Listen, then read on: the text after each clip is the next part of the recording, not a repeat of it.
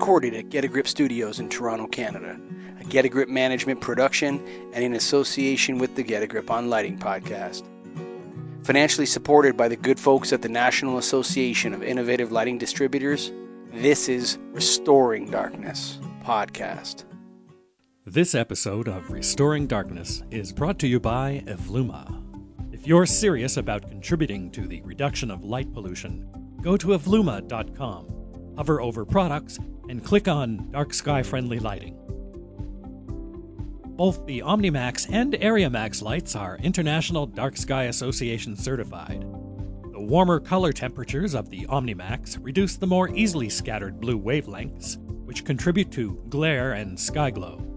With AreaMax lights, you get full cutoff, which also means no uplight and a significantly reduced contribution to sky glow.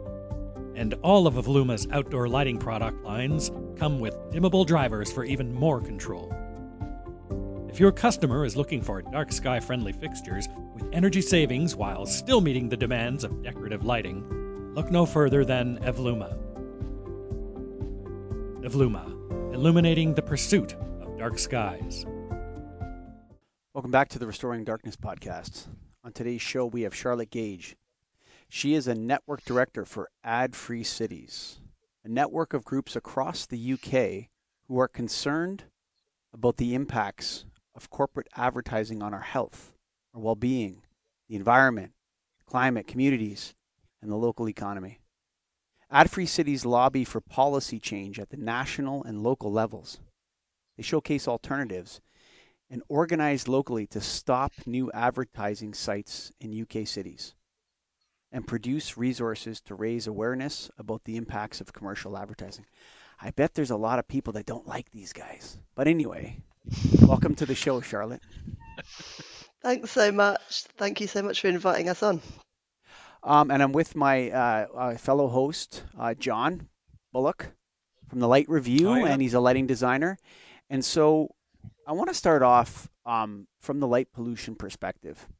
So when we look at light pollution, one of the things we know is that sky glow is primarily created or mostly created, or I don't want to be wrong here because someone will email me, but vertically illuminated surfaces contribute a lot to sky glow.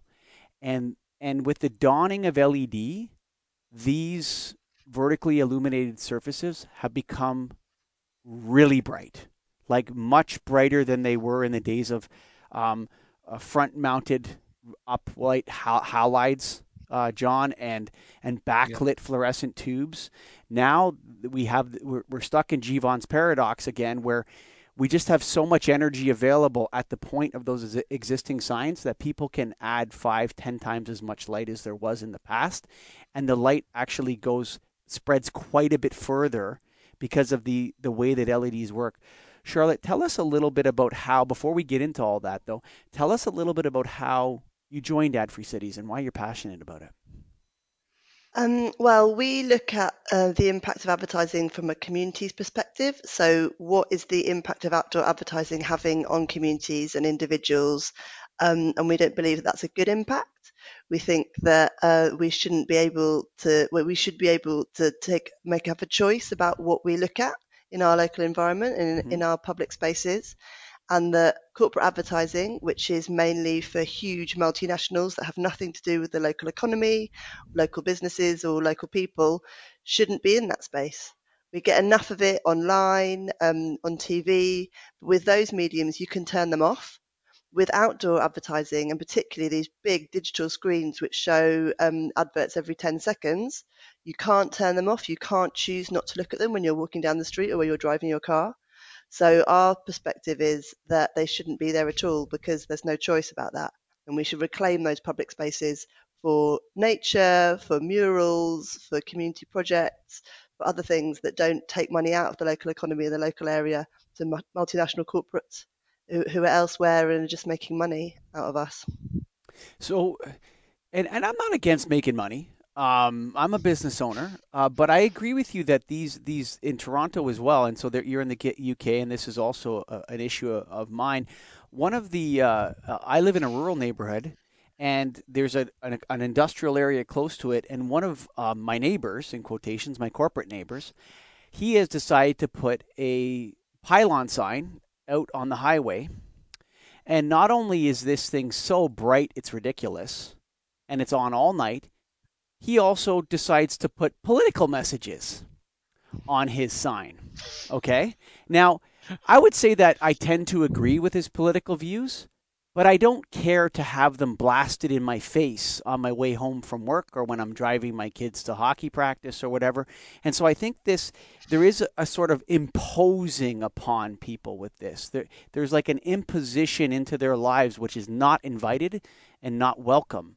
And it also creates a ton of light pollution. Is this a concern for you during the day as well as at night? It is, in terms of the fact that these adverts are constantly there all the time, flashing at people as they're driving past, as they're walking past. So yeah, we are interested in not having any advertising at all in public spaces. But what we found is that having them on at night has a huge impact in terms of the light pollution, in terms of biodiversity, but also for human health, and for people living close by. So people report them blaring into their houses at night, into their bedroom windows. They have to move to a different room in the house. Their children can't sleep, and there's no way for them to turn them off or for them to have a choice about whether they're there or not. So when there are no consultations about when they're going to be put up, so people don't have a choice. They just appear outside their house from nowhere, and they have a huge impact on their lives if they can't sleep. They can't concentrate. They have to put blackout blinds out. Sometimes that doesn't even work. They have to always close the curtains. So there is obviously an impact in the daytime as well. But the key one that we're talking about right now is about the light pollution at night. And we believe that they should just be turned off, like absolutely turned off between 10 p.m. and 6 a.m., which some are, but the majority are not, particularly the ones that are on roads as well. So that's a road safety issue, as well as a light pollution and an issue in terms of biodiversity as well. You know, I can't help but remember I lived in the UK from 1998 to 1999 and in Belfast. And I think I remember all the road signs being cigarette ads.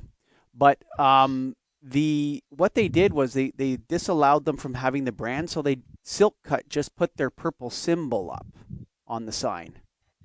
And actually, they reported. I read a report that it was more effective, actually, than otherwise. But there seems to be a correlation between casinos, cigarettes, and other addictive things, and roadway signs, strip clubs, and other other types of addictive behaviors and road signs. Is my gut instinct on that correct, Charlotte? Yeah, so some of our work's also looking at the content of ads. And as you said, tobacco advertising used to be prevalent, used to be everywhere, and then that was brought in to be banned. So all tobacco advertising is now banned in the UK, which is great because we understand the impact that has on health, on young people starting smoking and that kind of thing. So that makes sense. But we think there are lots of other products that should also be banned in the same way. So there's a move now towards junk food ads being banned, particularly around schools, but because of the impact on young people and on obesity and health generally in the UK. So yeah, that's content that seems to be people kind of understand that as well. There's the research about that. It's happened in London on the transport network there, and it's had a huge impact on health. So those kind of things are sort of low hanging fruit. People get it. But we're also interested in banning other types of products which we see as very harmful, such as the fossil fuel industry, such as cars, flights and airports, because we see all these products as also contributing to health issues and to climate change and the climate emergency. So yeah, we would also want to ban other products and other content on advertising as well because of the impact on the environment and on people. I don't know what it's like in the UK, but I would really love if they stopped forget about the advertising and just make tobacco illegal. That would be or nicotine, for example, would be a good thing to just make illegal or start making it grandfathered or something. I think Australia has done that. But that's not the topic of this show, to break that relationship between the taxes that the government gets from killing people, because they get many millions and maybe even to the billions in the States for sure from taxing addictive and unhealthy behaviors. But tell me a little bit about a little bit more about the human health side. Is it just nutrition? Is it just my correlation, or is there some other thing? And we know a lot about light pollution, and so I agree with you on that. But is there anything else in human health that we can talk about a little bit? Well, particularly in terms of light pollution and the digital screens using the LED technology, there's a huge issue with that in terms of people who are photosensitive Mm-hmm. or have light sensitivity issues or disabilities. And there's actually an increasing group of people who are having these issues. And we work with a group called Light Aware in the UK, who are a charity who support people who are having these issues. And the physical impacts that can be on individuals are from like migraines, they sometimes get dizziness, so it's just difficult to be out and about, but also things like skin rashes and burning sensations and sickness, like really serious things. And the people who work with Lightaware, some of them, they're not able to leave their houses because there are digital screens on their street or at the end of their road or outside when they're out and about. So it's a huge issue in terms of actually restricting the access of these for these people to public spaces. Whereas if those digital screens weren't there, they'd be able to just go about their lives and there wouldn't be a disability issue at all. So we're also looking at it from that perspective, in terms of the light pollution and the kind of unrecognized issues that come from these LED lights that are used in digital advertising screens that have these big impacts on, it's a small minority of people, but still for those people not being able to leave their houses, not being able to drive safely, not being able to go down the street because there are so many digital advertising screens. It seems crazy that they should be allowed in those public spaces at all if they're having that kind of impact. Well, a lot of people when I'll get to 1 second, John. Just want to throw one more thing out there Sorry. for I'm commenting on what Charlotte had just said. A lot of people, when they're assessing this from the LED perspective, they think it's a light level or light color issue that's causing a lot of the health problems. But what they don't realize is that, especially sign lighting, which is these tiny little LED modules that are stuck on the inside of the screen, okay, behind it, these things flicker, okay, and you can see it if once I point it out to somebody, or you take your phone out and put it on slow motion. Okay, so if you take your phone camera out, shine it at the sign, and put it on slow motion, you'll see the sign's turning off and on, and it's turning off and on literally 100 times a second. This is called temporal light modulation, and it causes a vast array of health problems for human beings. And so, oftentimes, the advocates for this, so people that have epilepsy, say, or something like this, will report when they're driving in the dark in cities, they're feeling sick, right? And it's probably more as a result of the temporal light modulation than it has to do with any of the light color, or they often think it's the color of the light that's causing the problem. But whenever they report it to me, and I'm just a podcast host, it sounds a lot like what the doctors that do lighting tell me, that come from light flicker. That's a light flicker issue, Yeah. that problem, rather than a light level issue. Have you guys explored that at all on the health effects side? Well, Lightaware have done more research and have more information about that. But yeah, that's definitely something that they've raised, that depending on how the LEDs are set up for the screens, if they do have that flicker on them, then that can have a much bigger impact on people. Yeah, for example, with epilepsy. Yeah, if they're seeing those all the time. But in terms of the brightness of the light, that and turning it off, that's something that sometimes when the companies apply to build these digital screens, they'll apply with the information on the application about the light levels and if they're going to turn it off and things like that. But often those are very high, Mm-hmm. or what happens is they actually install the screen and then it's much higher than anyone ever expected it to be. And that's when it's kind of blasting into people's homes and they're unable to sleep. And it's like having a huge impact. So, but then whenever that's reported, they always can turn it down. So I don't understand why there isn't a level that they should be allowed to be at, which they're always at, which is much, much lower. Because whenever they're asked to turn them down, they can do that. So yeah, there should be a kind of law, I think, about what the level of light should be for any of these screens. I think they should be off after 10, John. But you know what? Um, you know, people shouldn't have to be told that they need blackout curtains, John Bullock. No, of course they shouldn't. Of course they shouldn't. This is yet again Yet again, here we go. One of those issues where the first thing that the lighting industry should do is that old-fashioned thing is do no harm. Mm. Do no harm. We just nick it off the ancient Greeks, but it's absolutely right. We keep imagining that somehow light is neutral, that the creation of light you just do it.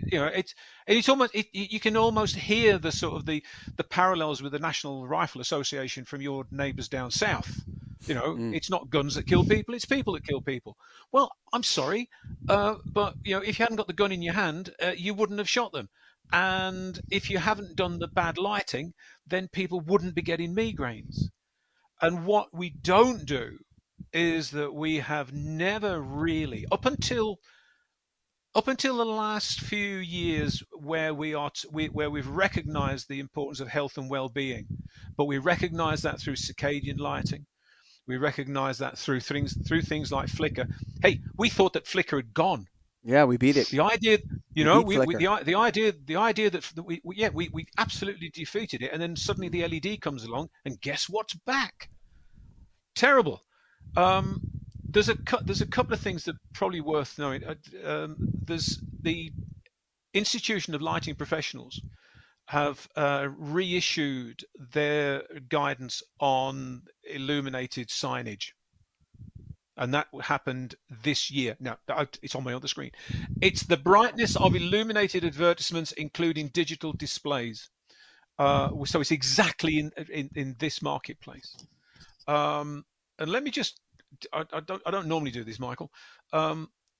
Lighting Well, guidance is issued. before you do that, Charlotte, just push your mic up about a centimeter, and for our U.S. listeners, a half inch. It's a little bit more, a little Is tiny that bit better? more. Yeah, go ahead, John. Is that better? Yeah, it is. Okay, Okay. good. So what they say, and this is right there in the second paragraph of the introduction, lighting guidance. I need to put my specs on. Blimey, getting old. As issued by the ILP, is recognized as the authority document when it comes to assessing illuminated advertisements by local planning authority planning officers, planning inspectors, lighting professionals, and advertising industry planning professionals. It is also specifically referenced in government guidance. It is the only authoritative lighting guidance in the United Kingdom on which those involved in the planning process can rely. Now, that's a wonderful starting point to say we've now got control over everything that we want to do. And this has been written by two friends of mine, Peter Raynham and Alan Howard, lifelong professionals in this industry, and they know what they're talking about. And I read it this morning because I knew this was going to come up this afternoon, but I didn't know. I was just interested to see how far they've taken it. And the one thing that they haven't done is they haven't made any comment, and I get why they haven't. They haven't made any comment about what the light is being used for. They Mm. just use that it's advertising. But there's Mm-hmm. no moral context in Mm. terms of what is that content. Is are we pushing impossible lifestyles? Are we pushing bad environmental choices? Mm. The Bad body images. Bad body images. bad body, yeah. The list, it really is endless, Mm-hmm. and the feeling is that we're missing the point here. And the work that I do on lighting for health and well-being through circadian lighting for care homes and all the rest of it, we have to address how people function under that light. Because if Mm. we don't, there's no point saying, well, we must have a limiting luminance of this or a maximum illuminance of that, Mm. if we're not actually looking at what the thing is in itself. And I just make this one comment. Um, all the beautiful places, in the world do not have illuminated signboards. Mm-hmm. I agree with you 100%. Mm-hmm. So what are we doing? So that's my position. Technically, I think we're good. There is comment in that document that says the technology, they know what they need to do, and the things that we can do with LEDs that we've never been able to do with any other source is we can control the direction of the Mm-hmm. light, so we can stop light pollution by forcing the light that way. Mm-hmm. All we need is the people who are making the damn signs to actually follow the tech. The tech is out there, but it's a lot more money. It's probably going to be double the price if you start putting that kind of optics into it. So they're saying in order for this to really function, they've got to get a buy-in from the people who are paying for and who are manufacturing and who are maintaining these damn things. And once we can start the conversation, we can then start talking about not having them at all. But at the moment, yeah, incremental progress is good. What progress have you made, Charlotte? So we have a network of local groups, and what they do is they challenge applications for new advertising boards in their local cities. And just to say that we don't see any applications for paper and paste boards anymore. All the applications we see are for digital screens. So there is a kind of concerted move across the advertising industry to make all outdoor advertising spaces digital, which is obviously going to have a huge impact in terms of light pollution and on the people that we've just been talking about in terms of health and local biodiversity. So they help the local groups help to block those screens from going up in the first place, because really the only way to stop this happening is to block the screens, because once they're up, it's really hard to get them down. So that's what the local campaigns do, is to object to those applications. And then they also work with local councils to bring in new advertising policies to restrict the content. So we've got policies in Bristol and in a few other places now where they're restricting junk food, alcohol, gambling, payday loans. And we're just beginning to see, Payday. And we're just beginning to see people working with councils to bring in fossil fuel industry and high carbon products as well. And then we're looking, while you were talking about the tobacco industry earlier, we're looking at also talking about vaping as well as a kind of part of the tobacco industry. They made nicotine cool again. Tobacco. What a heist, eh? How the hell they did that? What a heist that was. Oh, we're going to help people quit smoking. We're just going to get all the kids addicted to vape. What a dirty, rotten trick. And if you're a member of a vaping company out there, I hate your guts. You guys are so evil. It's like, seriously, it's such a problem with our youth. That is such an evil, rotten business, that vaping business. I'll tell you that. It's, I could go on for hours. They came out with this moral guise that they're going to help people quit smoking, and all they did was get kids addicted to nicotine. How they did that, there's two things that blow my mind. How they made war cool again and how they made nicotine cool again is beyond belief to me, actually, how they were able to do that. Let me ask you about this. I got an idea for you. Why don't you raise some money and put out a road sign? You advertise on the road signs. Advertise on the road sign saying, this sign is unhealthy, and see if they accept your ad. I would say fight them on their own terms in a way, or say this sign is producing light pollution. How does it make you feel?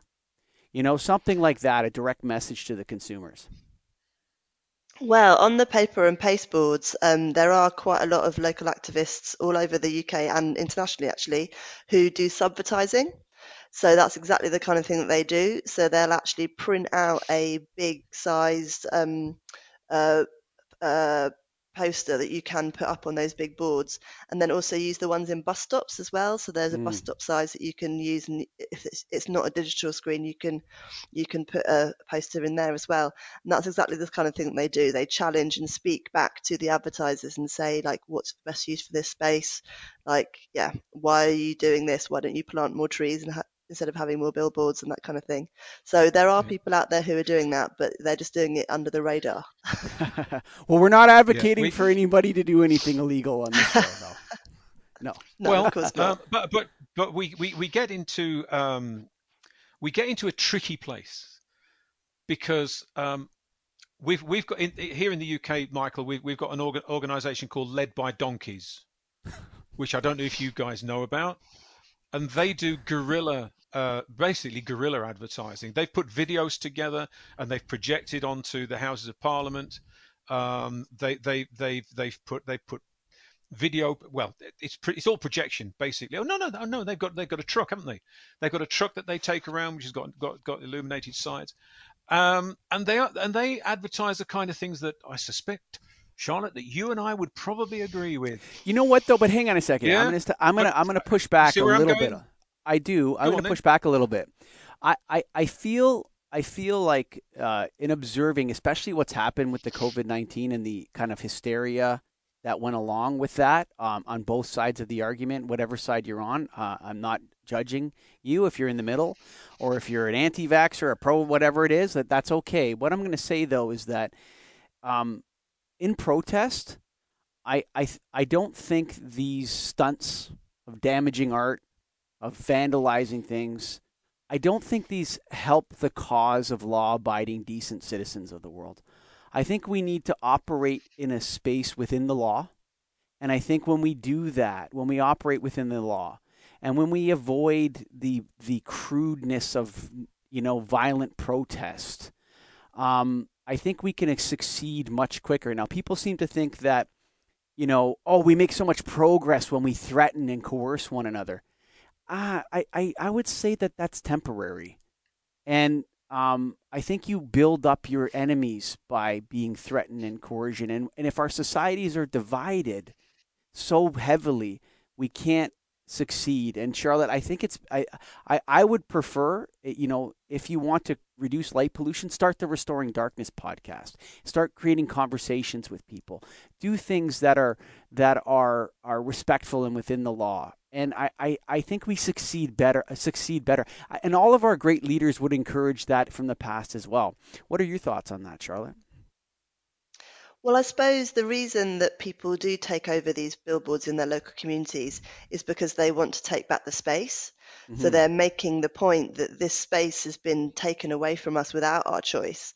So we would like to reclaim it and do something more positive and productive with it for local communities, like messages around the environment, messages around local communities, messages around health, things that actually people want to see in their local communities rather than the big corporate adverts for cars and flights and things that people can't afford. So, I mean, yeah, absolutely, it's a legal activity, and that's not something that we do as an organisation. But we do stand in solidarity with people who choose to do that, because we understand that within the world where the corporate advertisers have lots of money and legal backing and can do what they want, basically, this is a way of speaking truth to power and of taking back control of that public space and making the point that actually we don't want those things there, and we want something better for our communities. What are your voting rates in local municipal elections? Are they below 50%? What does that mean? So if you You have an mean who election for turns the out for mayor, elections? yeah, what are the voting rates? Because Oh, I don't know. It depends on the a local area. It depends on what people are voting for. Like, yeah, it really depends. it's probably I don't know sadly what they very are. low, to be honest with you. It And Often and, and for it so will yeah. be. in Ontario, we have the municipalities have quite a bit of power over this. And so it would be far more effective to become active in the municipality, in the local politics, and people would resonate with these issues.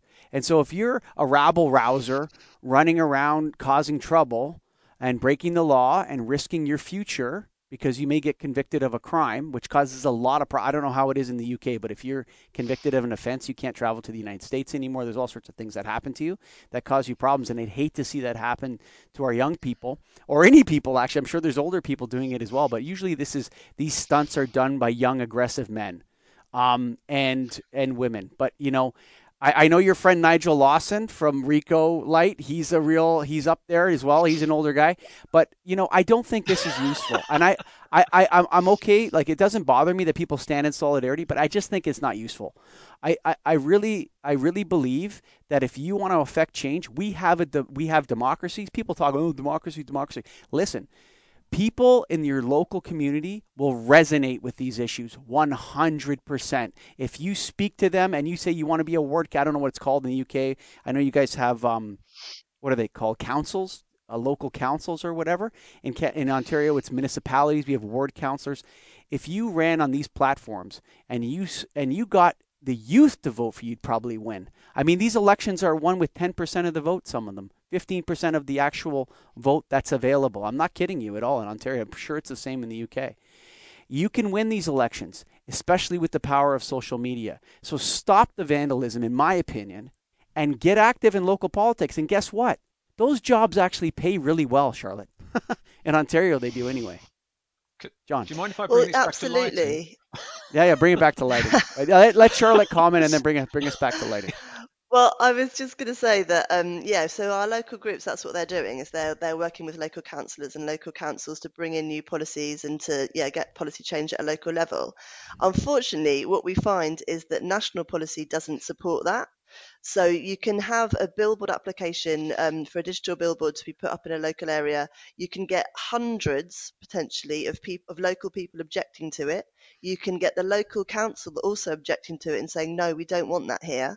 And then there's a process of appeal where the company can go to the Secretary of State in Westminster and the whole thing can get overturned and the screen can be put up anyway.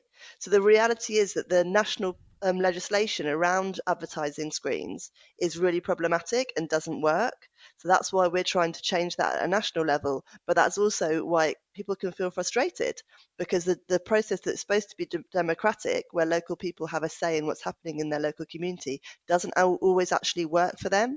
So yeah, you can see why people want to hit back in different ways as well. The UK, John, has West, been far too top heavy for its entire life, I think. Westminster? well, this started. Okay, you want to know where this started? This started with Mrs. Thatcher in the 80s. They started to disempower local authorities because local authorities tended to be representative of the people who lived there, Sure, and that did not That's the point. yes, but that did not suit the Thatcher government.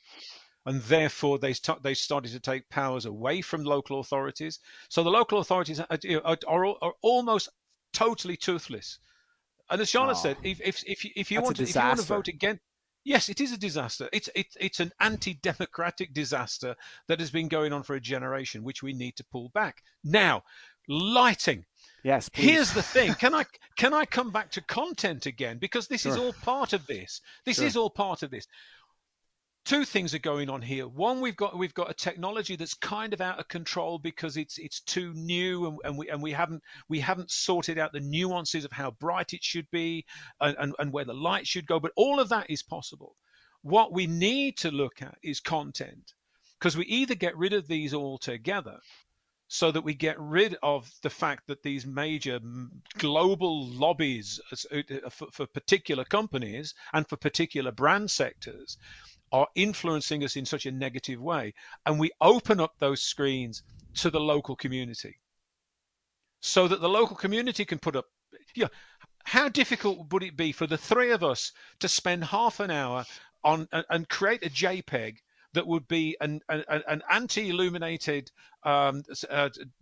advertising sign, and you could put it on as a sign if the wherewithal was there to be able to say, I want to put that up, and it's a community thing, so I want it up for a day, and you're not going to charge me for it.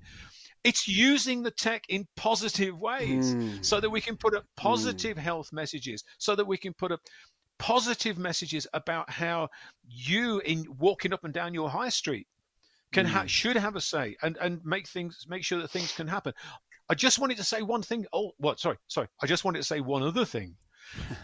We don't have illuminated advertising on motorways. It's banned. So what happens is that you will find that farmers will allow somebody to come in with a trailer, and they'll put an unilluminated sign in a field. Okay, sure. But it's nothing like what you get in the States. And I don't know if it's what you get in Canada. We have no illuminated signs along motorways until you get into the cities. And when the motorway carves through the center of, like, the West Midlands, my hometown, and you get these huge, great big illuminated signs on a pole, but they're in the lot of a supermarket or of a car distributors. So they can cheat the system that way. But if you're in the middle of, if you're driving through Oxfordshire, or you're driving up through Cheshire, no illuminated signs unless it's a roadway sign. So we do know how to do it. We do know how to do it. There are some rules which are helpful, but unfortunately, because the existing legislation doesn't really understand the change into the digital, it hasn't really caught up with that yet. So that's where we're seeing the problems. So that the ways that you can object to these screens don't sort of reflect what the screens actually do. So with this fact of them, having light pollution, having many more adverts in a short space of time, but also the electricity use. So the electricity use for these digital screens is enormous. Sure. For one of the huge billboard ones, it's equivalent to about 37 homes per year. For the smaller ones in bus stops and on pavements, it's about 4 homes per year.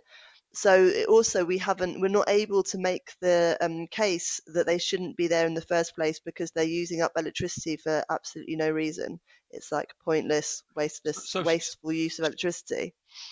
Charlotte, are you Yeah. taking that that absolutist position then that they should not be there, Yes. regardless of what So they say, they should not be there?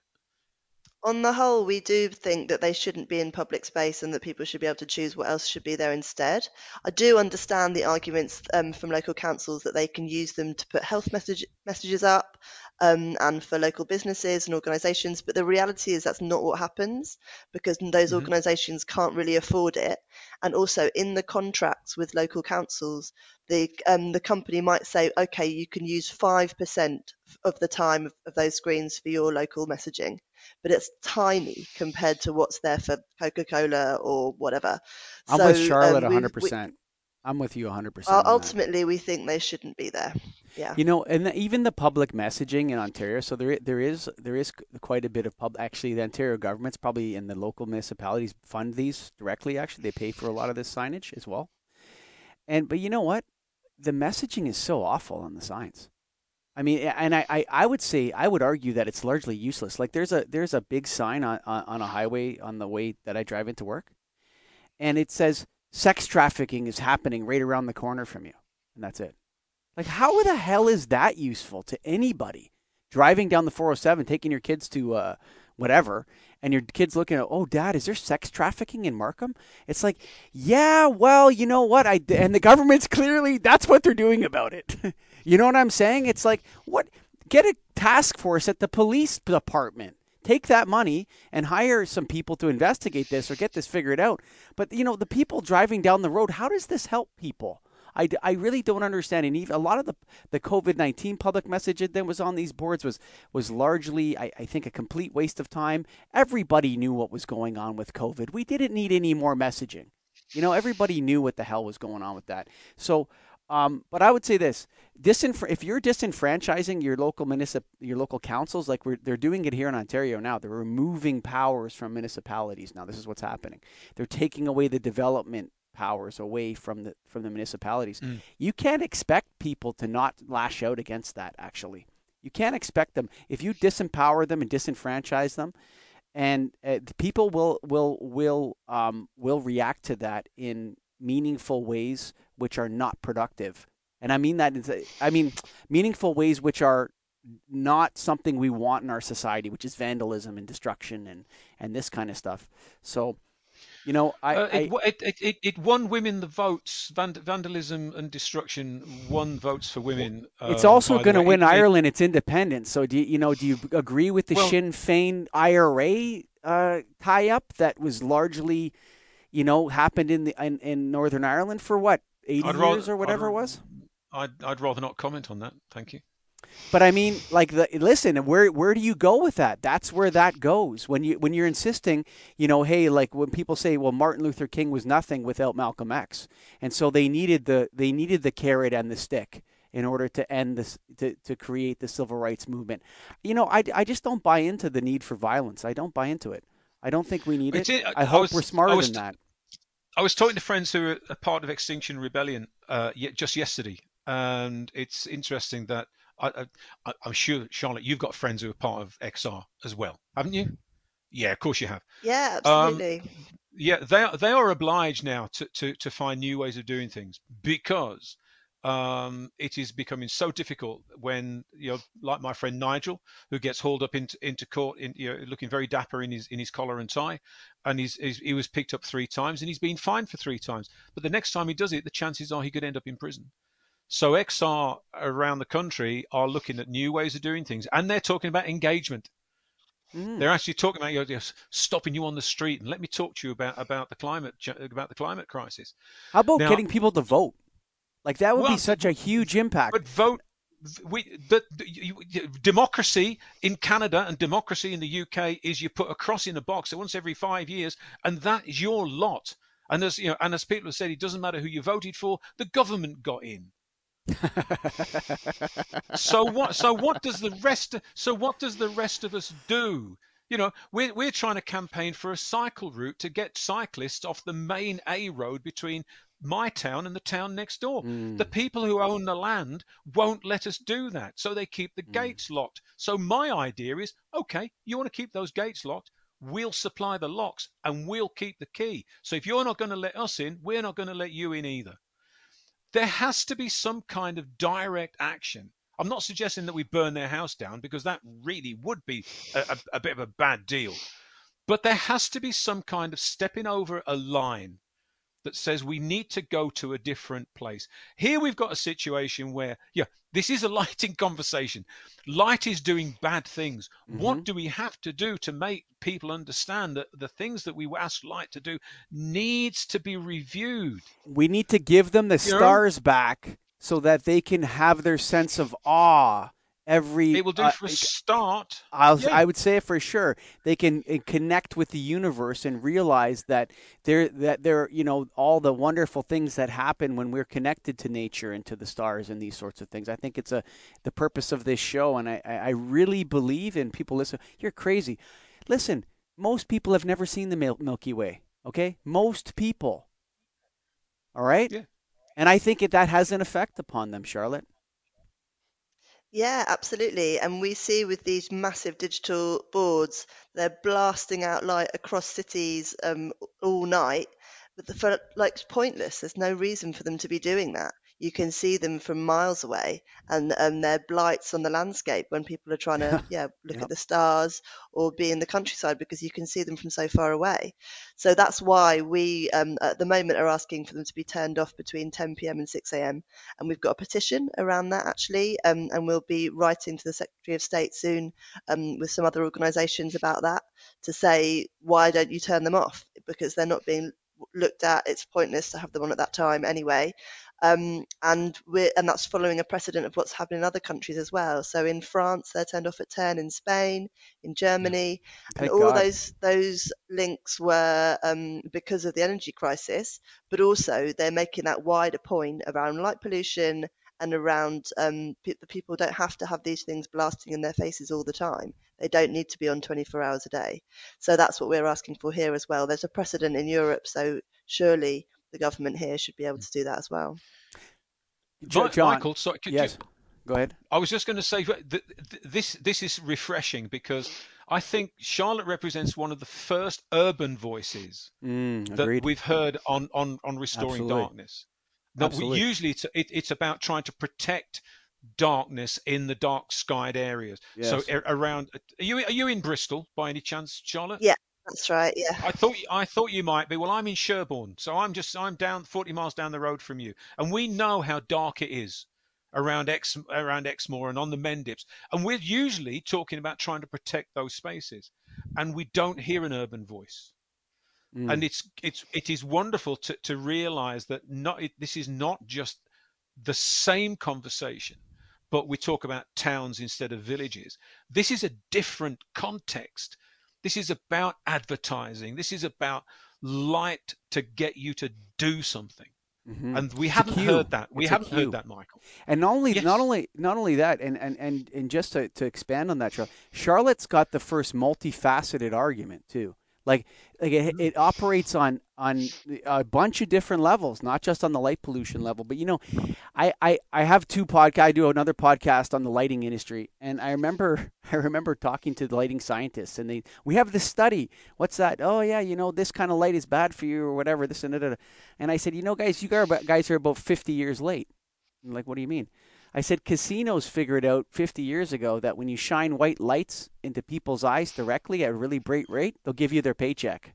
So, um, I you guys you're late to the party. And I think the same effect, the same mesmerism, the same hypnotic effect with outdoor advertising. It's funny how you never see vegetables are good for you on a billboard, right? You only see it like it's largely negative: sugar, tobacco, alcohol, gambling, strip clubs, all this kind of stuff, and then some government advertising mixed into it. It's all negative. And I think there's a reason why, because our eyes become hypnotized. We come to crave, not desire, but to crave these products. And then, it's like the old Homer Simpsons thing. I've got everything on the billboards. Have you ever seen that Homer Simpsons? I crossed the checklist. I got everything that was on the new billboard day. So, Charlotte, we're coming up on 45 minutes here. Before we get some final thoughts, is there anything that we've missed in our conversation with you? Is there anything that you want to tell the light pollution reduction advocates out there? Well, I suppose we haven't really talked about the biodiversity impact of digital screens as well, which, like you were saying, you might think of that as just being an issue in rural areas, but actually in urban areas, there's also a huge impact in terms of insect life, bats, birds migrating. So there's also that argument as well that we make that the impact on the local environment and biodiversity is also huge from these screens, with all the different colours and all the different lights and the flashing changes of images. And that's another reason why they shouldn't be on at night at all, or maybe at all. So there's also that element of it as well, in terms of us thinking about the local environment and thinking about what animals and insects there are. And even if we live in cities, we know there are still those animals and insects are around, and we want to preserve them and support them. And having more and more lights doing these things in urban environments isn't supportive for that at all. Often these screens will also be next to parks or in areas with trees, so they do have an impact on those communities of insects and animals as well. So that's another aspect that we hadn't talked about yet. John?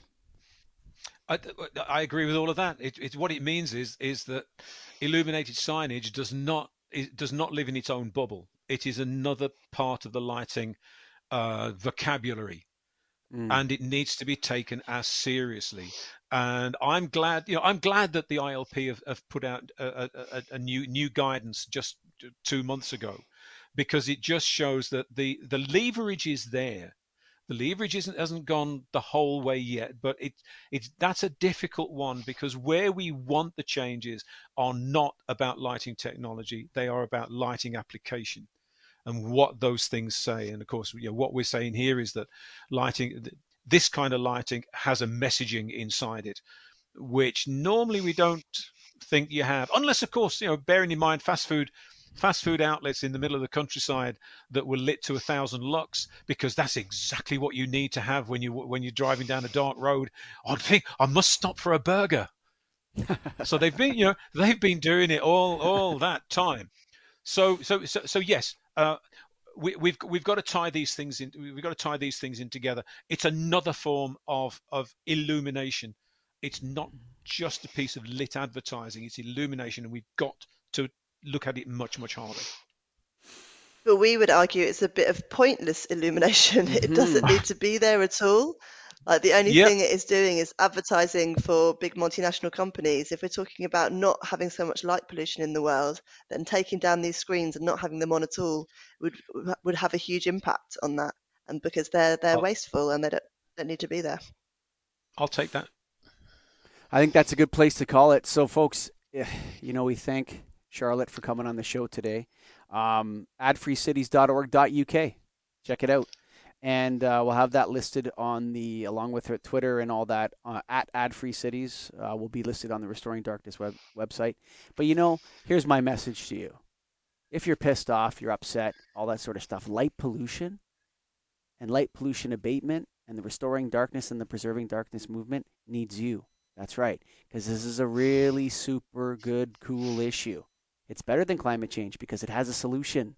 And it contributes to climate change because it saves tons of energy. And it helps wildlife. It helps human health. It makes our cities more beautiful. We have all the technology, all the resources, everything we need to make this happen. So if you're frustrated out there and you're spray painting something or whatever, why not come and join us here on the Restoring Darkness movement? Thank you for listening. Bye for now. Look no further for dark sky-friendly products than Evluma. Since its first product launch, Evluma has carried one or more International Dark Sky Association certified models. your customer cares about light pollution, suggest the OmniMax with shielding or the AreaMax with full cutoff to reduce uplight and glare. Evluma, illuminating the pursuit of darkness.